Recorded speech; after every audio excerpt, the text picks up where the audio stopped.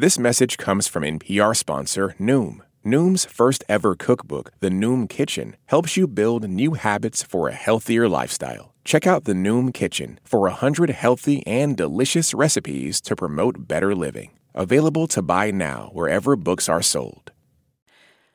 Live from NPR News in Washington, I'm Lakshmi Singh. President Biden's formally pursuing new sweeping sanctions against Russia.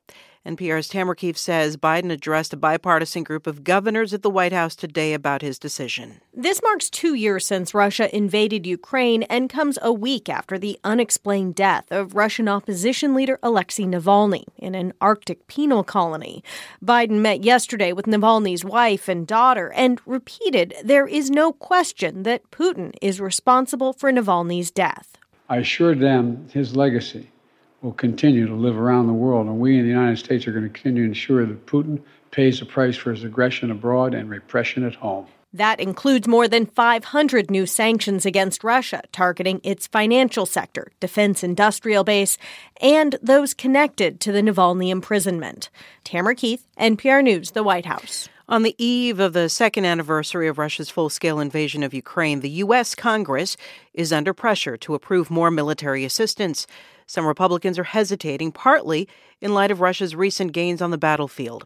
Ukrainian Foreign Minister Dmytro Kuleba says he thinks his country can still win this war. It's more or less balanced. Of course, every death, every loss is a tragedy. But I think it would be an exaggeration to say that we lost control over the situation. Kuleba on ABC's Good Morning America.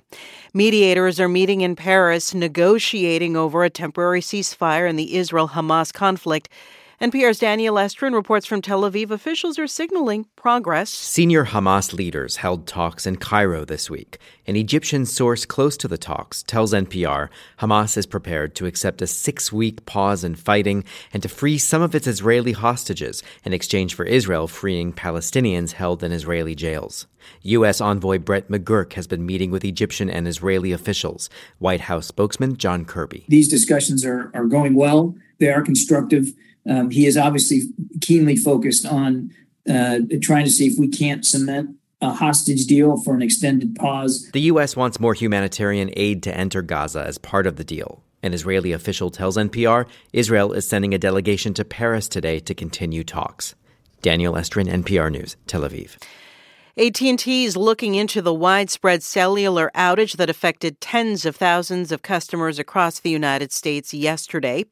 The company says that based on an initial review, it believes an error in coding as it was expanding the network caused the disruptions. AT&T is one of the largest telecommunications companies in the world. U.S. stocks are mixed this hour. The S&P is up 7. The Dow has risen 82 points. The Nasdaq is down a fraction. You're listening to NPR News. Alabama Governor Kay Ivey says she supports state legislative efforts to address the legal limbo involving in vitro fertilization services in her state. Member station WBHM reports Ivey issued a statement in which she says her state works to foster a culture of life. She says, quote, "This certainly includes some couples hoping and praying to be parents who utilize IVF," end quote. Last week, the Alabama Supreme Court ruled frozen embryos are considered children under state law. The decision prompted multiple IVF providers in the state to pause or restrict fertility services while they assess the legal implications for doctors and patients. A Texas judge has ruled against a black high school student after Houston area school district repeatedly suspended him for his dreadlocks. Houston Public Media's Lucio Vasquez reports the student's legal team plans to appeal the ruling. 18-year-old Daryl George has faced repeated suspensions for the length of his dreadlocks since the school year began. George's legal team say his hair is protected under a state law that prohibits race-based hair discrimination against students and employees. After hours of testimony, a Houston area judge sided with Barbers Hill School District because the law doesn't explicitly include protections for hair length.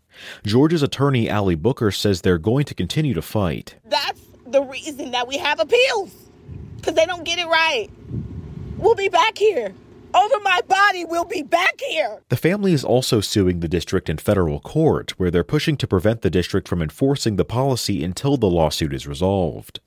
For NPR News, I'm Lucio Vasquez. I'm Lakshmi Singh, NPR News.